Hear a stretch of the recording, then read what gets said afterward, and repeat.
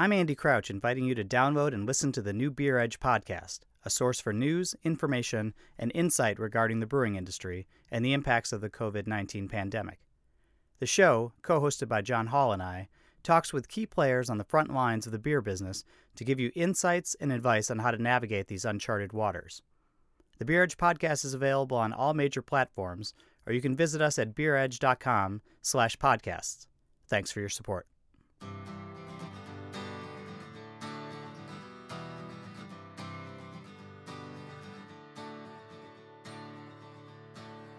Welcome to Drink Beer, Think Beer. I'm John Hall, and today I'm talking with Libby Kreider. She's the co-owner of Second Shift Brewing in St. Louis. We'll get to that in just a moment, but first, I'd like to invite you to check out beeredge.com for news, additional podcasts, and to subscribe to our weekly newsletter. And if you haven't yet, please make sure that you subscribe to this show and leave a review online to help other folks find their way to our corner of the recorded beer universe. And speaking of beer universes, if you spend time on Twitter, there's a lot of beer opinions and hot takes shared every day by a lot of folks who have impassioned conversations that deal not only with recipes, but the everyday life of brewers and brewery employees. And one of the more outspoken folks in that space is Libby Kreider. She doesn't hold back in sharing her opinion, and she has well-reasoned and a full-on view of what's happening at the brewery she co-owns with her husband, Steve. They've put a lot of work into making the brewery a success, and she lays it all out online for anyone who is interested, and is also quick to punch back at any injustices that she sees or unfair comments thrown at her. At times, it can seem exhausted when you're a relatively small brewery that already has a lot to deal with on the day-to-day, and yet she soldiers on. And when it comes to exhaustion, like nearly every other brewery in the country, they've been trying to navigate through COVID-19. And that's where we started, with me asking her what the last few months have looked like. She spoke to me from the brewery just days before they are scheduled to reopen to the public. Here's our conversation. Chaos. I mean, we pivoted. We did a complete 180 business model, switching from open doors, people coming in as they please, to go with an online store. Built an online store within 12 hours.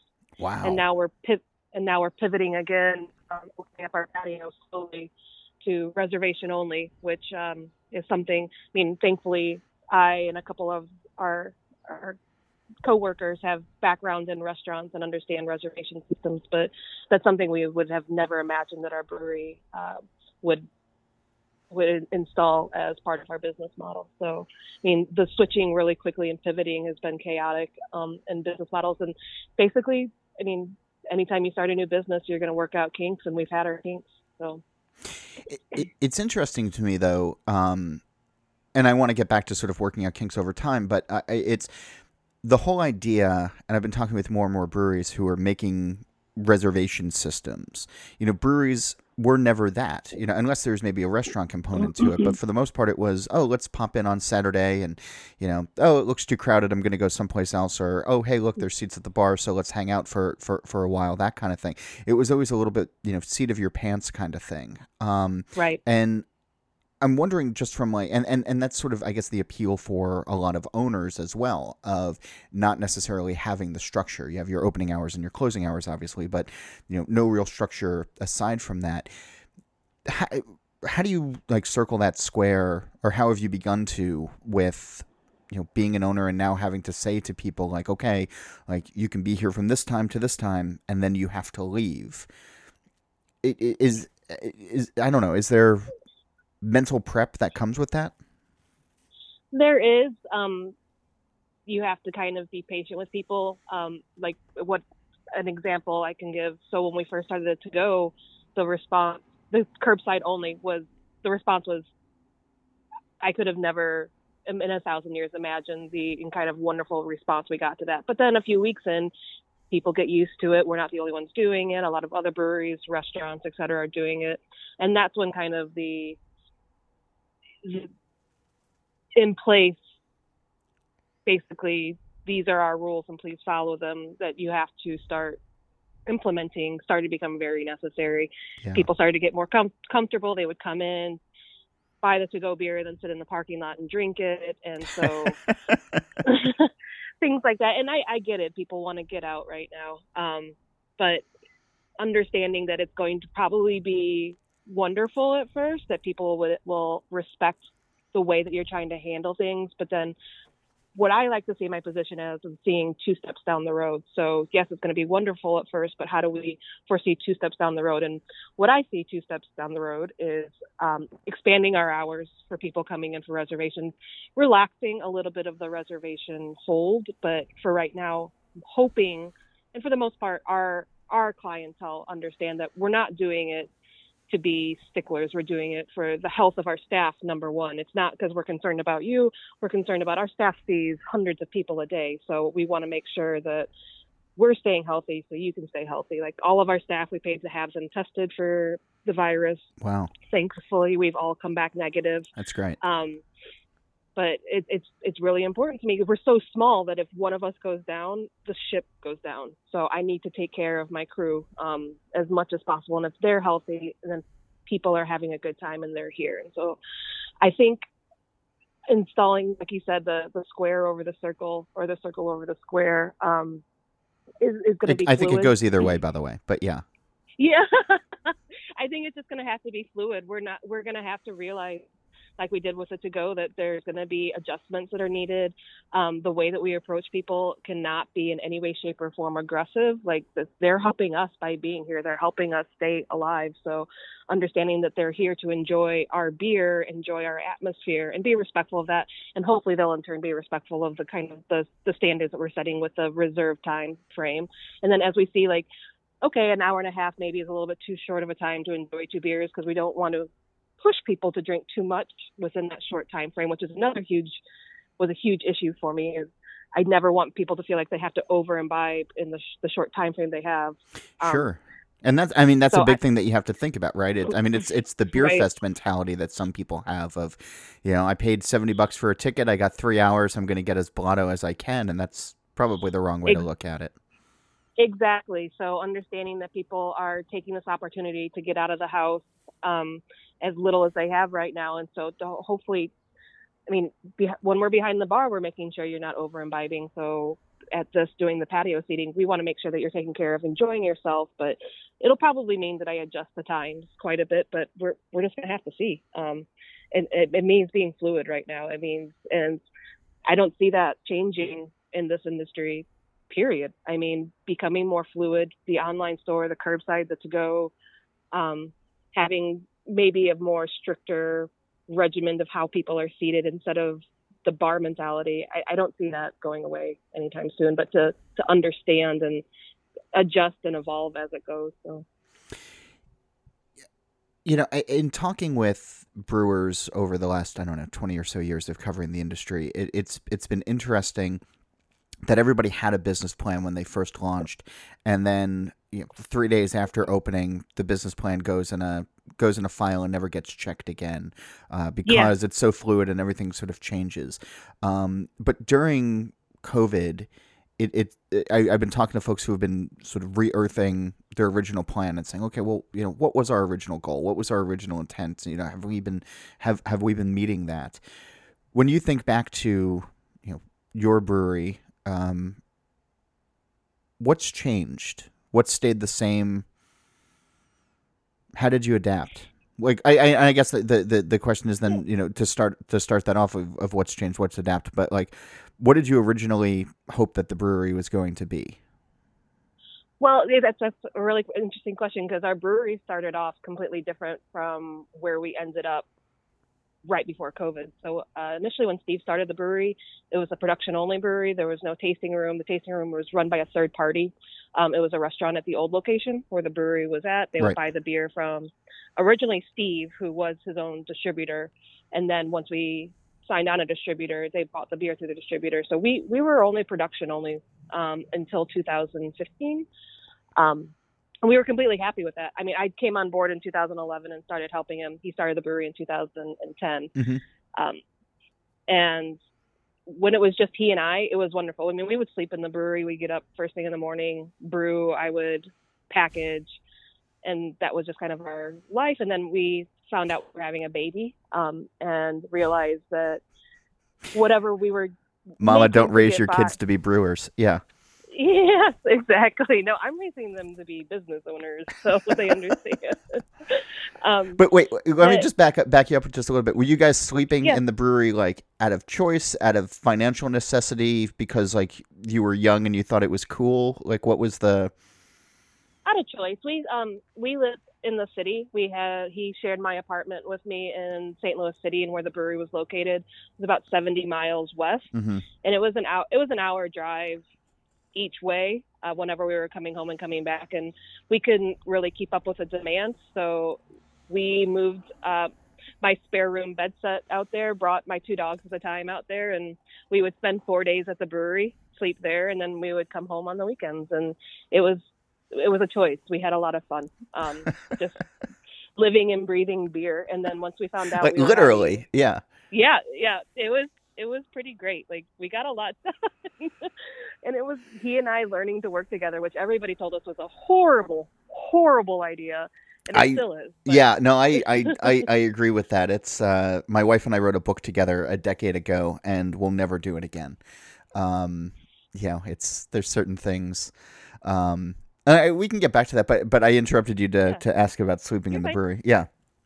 So once we found out we were having Anna, we made a decision that it was probably in our best interest to make a little bit more money to provide for a family, and decided to open up a tasting room and move into St. Louis. It was very important for us to move into the city, to be a business that contributed to St. Louis City. We looked for about 3 years. We started looking back in like 2013, 2014, playing around with the idea, and then finally settled on a building in 2016, moved, opened up the tasting room, and any idea of what we had that the tasting room would be completely went out the window. So that would be our adjusted business plan.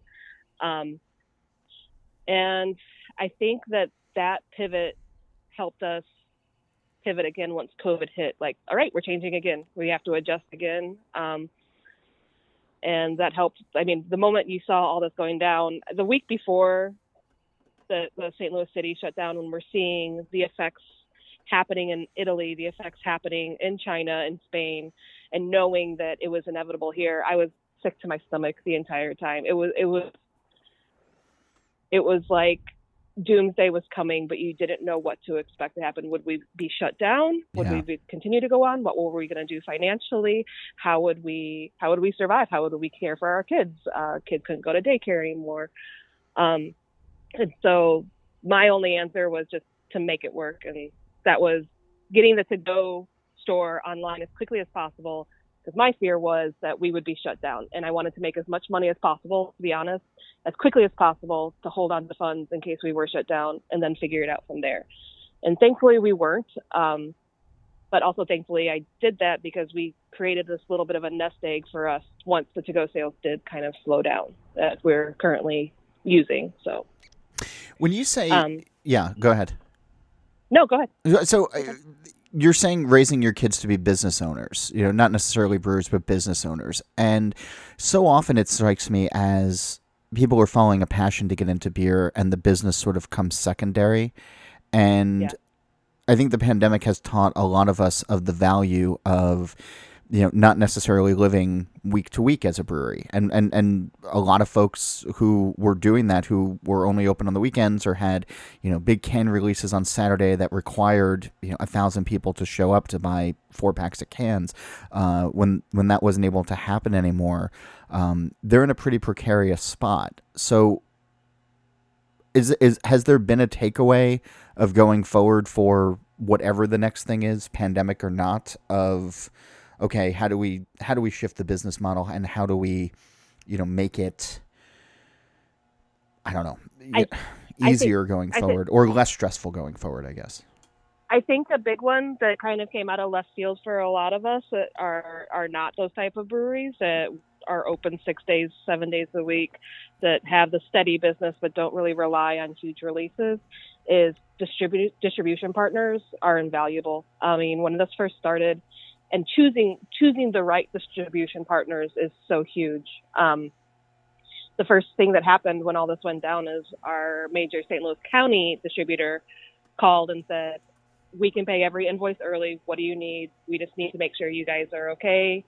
Wow, And that's that, that's like the opposite of what I heard from other folks dealing with other distributors. But yeah, I mean, we've obviously had not issues, but it's by choice for us. It's fallen off as far as outside of the St. Louis region and Chicago region. But I mean, the distributors that we've taken the time, and we've learned our lesson over the past 10 years to choose your distribution partners very carefully.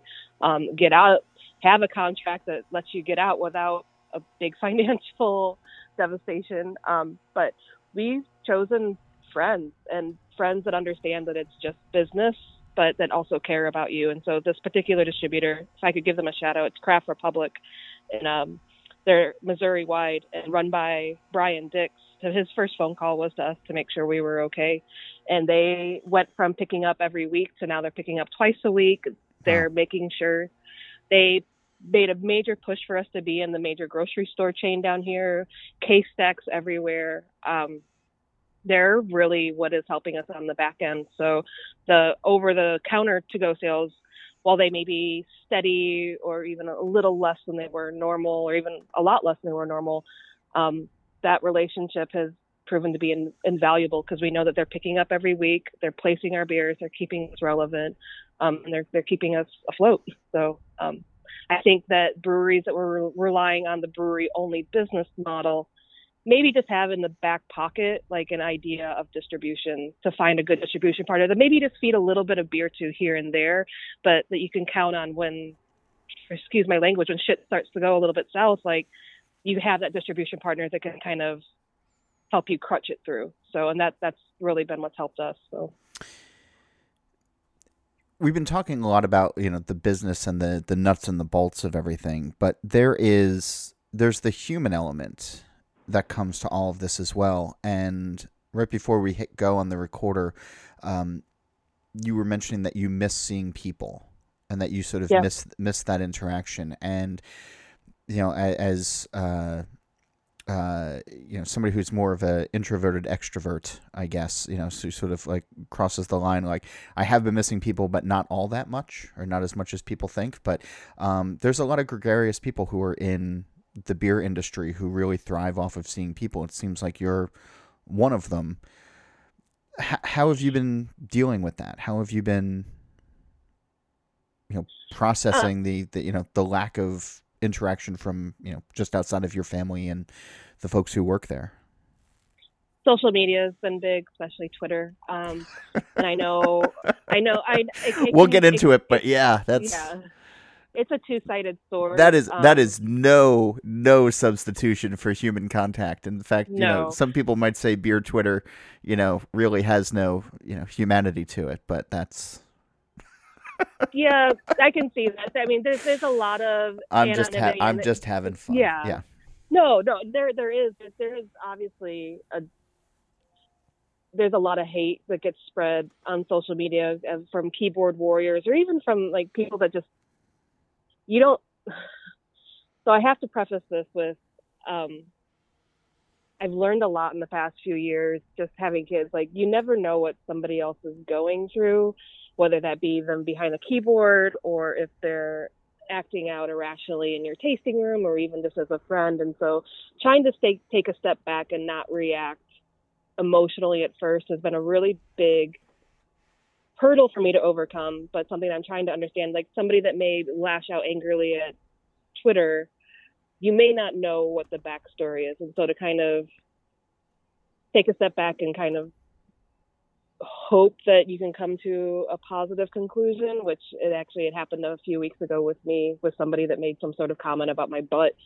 But also in everyday life, like, especially with people in the tasting room, just taking a step back and realizing like this may not be about me. And like, it's our job not as a bartender, but as in the hospitality industry, like, we're not only just serving you beer, like, we're acting as a therapist, we're acting as a confidant, we're acting as a friend. And a lot of times it's not acting, like, we actually are for those people. And so realizing that just being able to share your hurt, your joys, and anything in between on social media for me, it's just been kind of an extension of what we do kind of every day in a tasting room, if that makes any sense. So, Sure. One, I want to give her a shout out, Avery Swanson. She did an interview a few months ago when she was opening up her new brewery. She said her overall mission with this brand in my life is to increase the collective empathy of the world. Everybody is so busy trying to get their point across, they stop listening to each other. Whatever we can do to encourage people to engage with each other in person or with open arms, anything I can do to encourage that is my mission. And that quote is on my laptop, so I can see it every day. Like, engaging empathy, whether it means sharing a piece of yourself that you're uncomfortable with, whether it be in social media or in person, is something that I feel pretty passionate about. So, as far as though the human interaction, when we're not, doing 200 and 280 characters now. It used to be 140, right. but 280 characters now at a time. I don't know. Have you been missing that human interaction? And I have quite a bit. Steve's always said that he makes beer to facilitate a good time, and you see that with people that bring in their families. I mean, we're a very family-friendly brewery. However you agree or don't agree with it, with kids in tasting rooms, we encourage it. And just seeing that you're helping facilitate a special occasion or just drinks with people, maybe not even interacting with them outside of just serving them beers, just knowing that you're helping create a memory has been a really big, hard pill to swallow to not see that.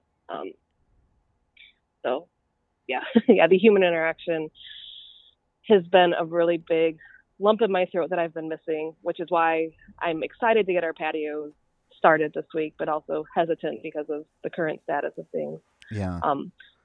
And not getting that has caused me to kind of, I've gotten pretty depressed, like just in my own head. I'm in my own head too much. So there's been a lot, though, happening outside of the beer world, and not even just COVID, but we're obviously going through hopefully a social justice reform in this country, and a renewed attention to Black Lives Matter. Your brewery has joined on with the Black is Beautiful initiative, and you on your own page have been really pushing furthering people's education and awareness, and trying to keep the conversation going and keep it front and center. And that's, I've had this conversation on other shows where we've been talking about, how in the past it was, well, if you're a small business owner, you should be agnostic, right. you want to serve everybody. So personal opinions are, kept to yourself, or, among your family or really close friends. That doesn't seem to be an option anymore in 2020. Businesses are being called out for it, and, people are definitely wearing their passions on their sleeve. What have you learned, and what's been your approach to, talking about, these very important issues, while also understanding that you're, repping your own business? One of the big things is to understand that we are running a business, and we do have to be perceived as we have to in some way, shape, or form be perceived as a leader, and how to use that I have to be cautious with. I mean, there's been several times I've spoken out via the brewery page that I probably should have thought a little bit more about what I've said, but I mean, I always go back to the point, like, we get donation requests from young Republicans of St. Louis, young Republicans in Missouri, young Democrats of St. Louis, young Democrats Missouri, this church that wants help doing a fundraiser, or a different political organization, Planned Parenthood. If all of these organizations are comfortable using our beer to help raise money for them, or if they're looking for a cash donation, why should we be penalized for having our own views and being able to share them? That's always been a big, hard pill for me to swallow as well. Is you want us to support your beliefs and organizations, but you want to judge us on our own. And so trying to rectify that and understand that has been really really a big reason why I've been as outspoken as I have been. Like it's okay for a business to have their beliefs. You want to believe in that business. You want to agree with their beliefs, maybe until their beliefs don't agree with your own, and then you want to call them out. And I feel that it's a really hypocritical stance on things. But you also have to be very careful. Like, you do have a variety of people that drink your beer or follow your business and buy your product, and you don't want to alienate them. So you want to approach it as, listen, we know that you may believe this. We're just hoping you kind of understand it from our perspective. It's how I've taken it in the past, at least hopefully few months to a year, instead of saying, this is what we believe very aggressively. Like, no, we're just hoping you kind of understand where we're coming from and why we believe this. So, but with the whole Black Lives Matter, like, that's not something I'm going to let go of. This is something we can't see. We cannot see this movement fail. I can't go back to watching Friends hurt again because I, as a white, privileged white woman, failed to uphold keeping the conversation alive and keeping what is a necessary human right from dropping off the topic list. So. And you don't strike me as one who's willing to shy away from a fight, which is great. And I'm wondering if, as you've been more engaged online and more engaged in conversation, have you seen a shift in the business from the clientele? Because the people who agree with you are certainly going to support you, and we've become so fractured as a country where it's too many people see it as you're either on one side or the other, and there's a line in the middle that no one shall cross kind of thing. What have you seen has there been a shift clientele wise, or is beer still a great leveler? Physically, no, we haven't really seen a shift. What I've seen a shift in is the amount of people that have messaged, come forward saying thank you. I mean, for every one person that I don't know if I can curse on the show or not. No, you can. I don't care. Who the fuck cares? It doesn't fucking matter. Yeah, fuck yeah. So for every one or two person that said, fuck you, second shift, never going to drink your beer again, I've had at least 24 that message me saying, thank you for your beliefs. Thank you for being outspoken. We're proud to support you. And they don't go above and beyond. They don't try to buy more. They just the personal thank you means a lot. I mean, there are a lot of people out there that I can relate with that are scared to share because they're scared to rock the boat. They're scared of whether their familiar relations will be compromised, their friendship. I get that.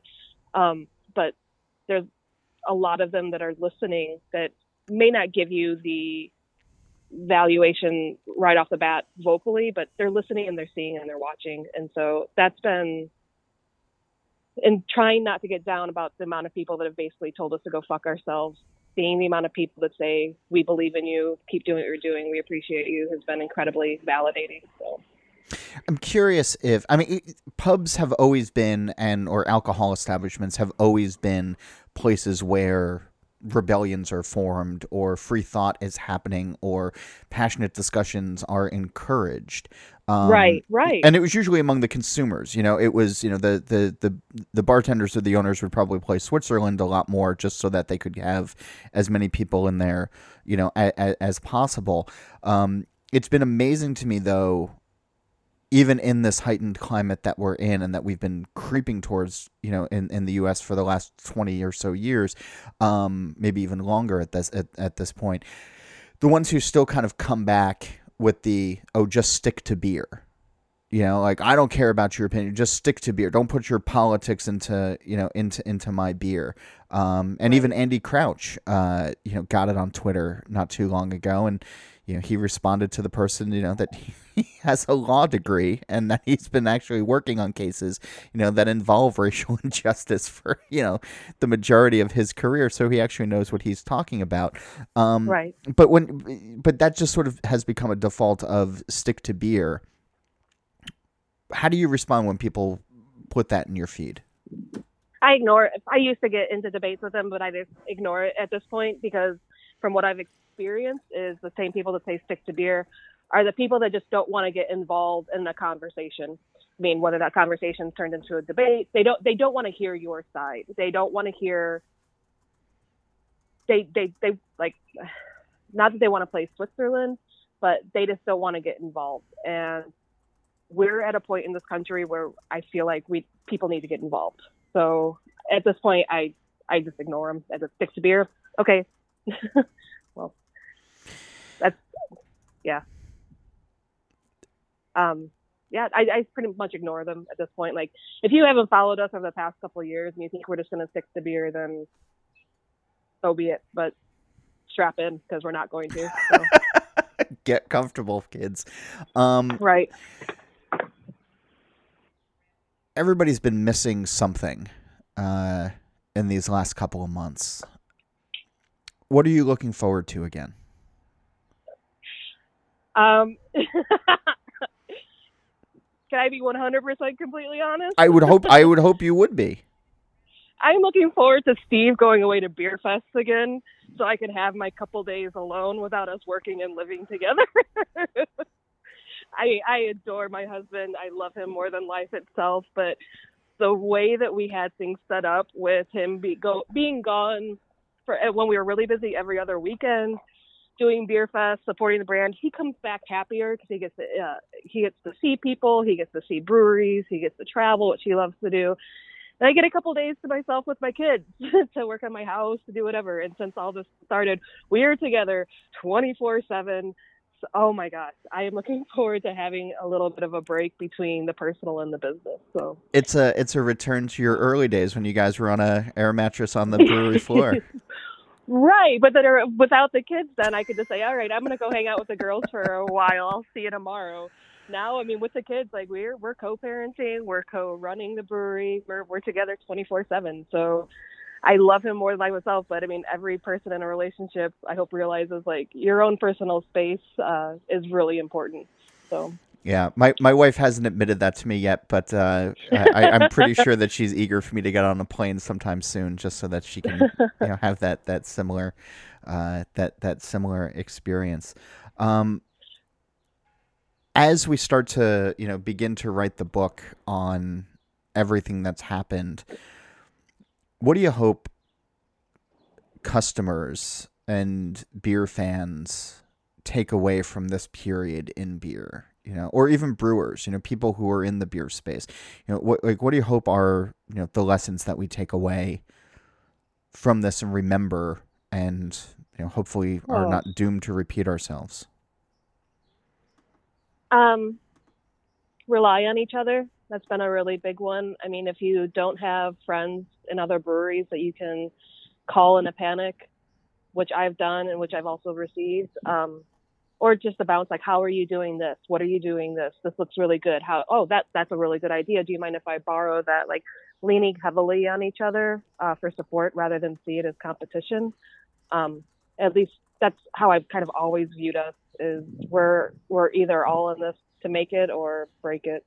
And I realize that the oversaturation of breweries at this point that's not a huge realistic view to know that we're all going to make it, unfortunately. Yeah.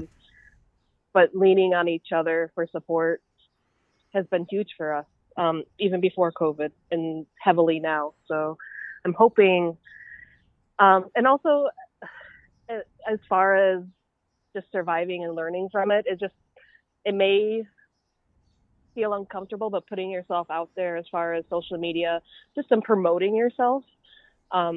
We have obviously our own set of agendas with our beliefs or whatever, but just post every day what beer you have available. Make yourself more visible. Use social media as a tool. I'm seeing a lot more breweries and beer people do that now, posting the beers that they're drinking, that they're enjoying, and people are listening. I mean, what more do you have to do? You may be working at home right now, but then you're also scrolling through social media. Like, that's how we're all kind of keeping in touch right now. Yeah, so. Endlessly. Yeah. Yeah. My biggest thing is just, another shout out, like Emily from Perennial is one of my good friends, and have seen her a couple times through this. Right when this first started, we sobbed together and drank wine. And when we have victories, to see what we're doing is working, or when we're seeing something maybe not work and how to adjust it. Just even bouncing price points off of her, like, what are you charging for this beer on this patio? How are you doing this? And just having somebody so readily available to share information with you and to cheer you on and to cheer them on has been really good for me mentally and as far as business helpful. So.